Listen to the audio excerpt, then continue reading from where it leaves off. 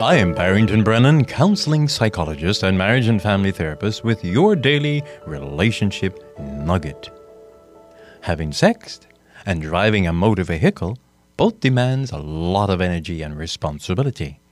Which one do you believe demands the greatest responsibility and accountability? I pose this question because the laws in our country confuse the issue. According to our laws, the age of maturity, when someone can vote, become legally dependent and drive a car, is 18. However, the age for sexual consent, when a person can legally consent to have sex, is 16. This means that a 16-year-old girl is old enough to independently decide to have sex, but not responsible enough to drive a car. It is also illegal for a person less than 21 to purchase alcoholic beverages.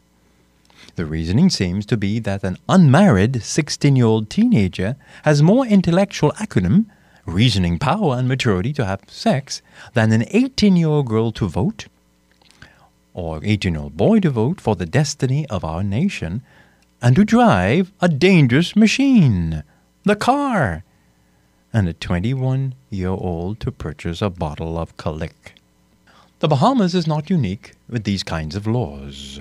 Many Caribbean islands and countries around the world have similar laws. I noted with interest that the Barbados age of maturity is 18, but the age of sexual consent and the legal age of one to get married is 16.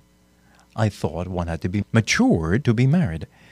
Perhaps the only countries in the world where sex outside of marriage is illegal is Saudi Arabia and Malaysia. Now remember, once you're 16, you can give consent, married or single, to have sex.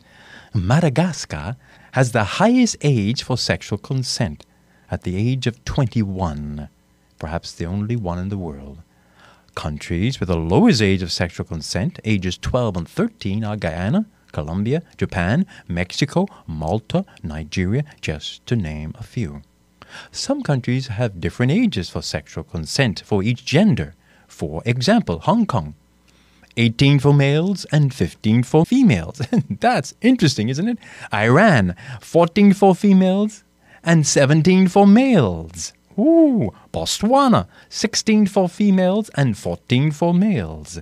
Bolivia, 14 for females and 16 for males. You notice how the females are the younger ones? In Pakistan, there is no age for sexual consent. The universal commonality and the importance of sex makes it difficult for us to do what is right. It seems that the whole world has it backwards. But in the Bahamas, can we do something? Can at least match the age of sexual consent to the age of maturity? In the Bahamas, a person under the age of 18 needs a legal approval for his or her parents to get married. On the other hand, they do not need legal approval 2 years earlier for sex. What an irony. This certainly proves that our nation officially values sex over marriage and goes at length to protect the concept of making it into policy. Our nation's policies are inherently designed to destroy the marriage relationships and to give license to adult men and women to prey on innocent girls and boys. This is one reason agencies like SCAN, Social Services, and Crisis Center are climbing a high wall of impossibility. The laws are working against their progress. This is one reason we have difficulties defining sexual abuse and molestation. It is in my opinion, that the age of sexual consent should at least match the age of maturity, that's 18, and better yet, be raised to 21 when psychologically adulthood really begins. Adolescence ends at the age of 21 for some people and 25 for others. Sexual activity is a very serious decision to make. We have trivialized sex to the point that the sacredness of marriage is threatened. It should be a very serious criminal offense for anyone to have sex with someone age 21 or under. unless legally married to that person. The punishment should be even more severe if the victim is under 18, and even greater if the victim is under 13. I wonder, after reviewing the age of sexual consent in countries around the world, which countries are truly Christian? Wow, none. The only country that applies its religious beliefs to its laws is Saudi Arabia, where sex outside of marriage is illegal. Now, I'm not suggesting that other countries should do the same, no. We cannot legislate morality. The job of lawmakers is to protect the innocent and preserve the basic unit of society, the family. The Pilgrim Fathers left Europe hundreds of years ago for this very reason, so they can worship and serve their God according to the dictates of their conscience. It is imperative that the Church influences the government to make laws that protect the innocent, our children, and teenagers. For example, a 16-year-old is not old enough to volunteer for sex. Secondly, there is a 50-50 chance of getting pregnant when you have sex. Pregnancy brings with it huge responsibilities, and teen pregnancy outside of marriage has negative sociological and economic effects on the nation. This risk alone should cause us to change the laws.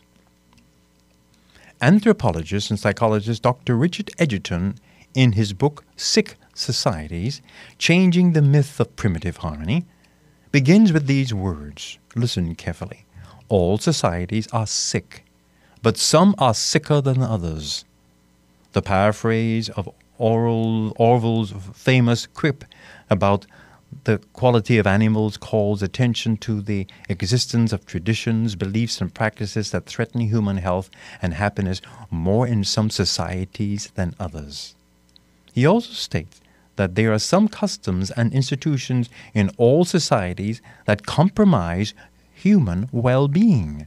He points out in his book that the laws of society are indicative of its sickness in the past. I ask the question then, could we preserve the future of our nation and families by evaluating the current laws of our land, relevancy in the current society, and then be willing to make the changes where necessary? According to Dr. Edgerton, history demonstrates that any society that refuses to examine the relevancy of its laws and traditions in the contemporary setting always fails. Please, let's not fall into that trap. Let's work together to preserve our nation.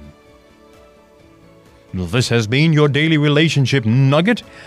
I am Barrington Brennan, keeping a smile on your heart.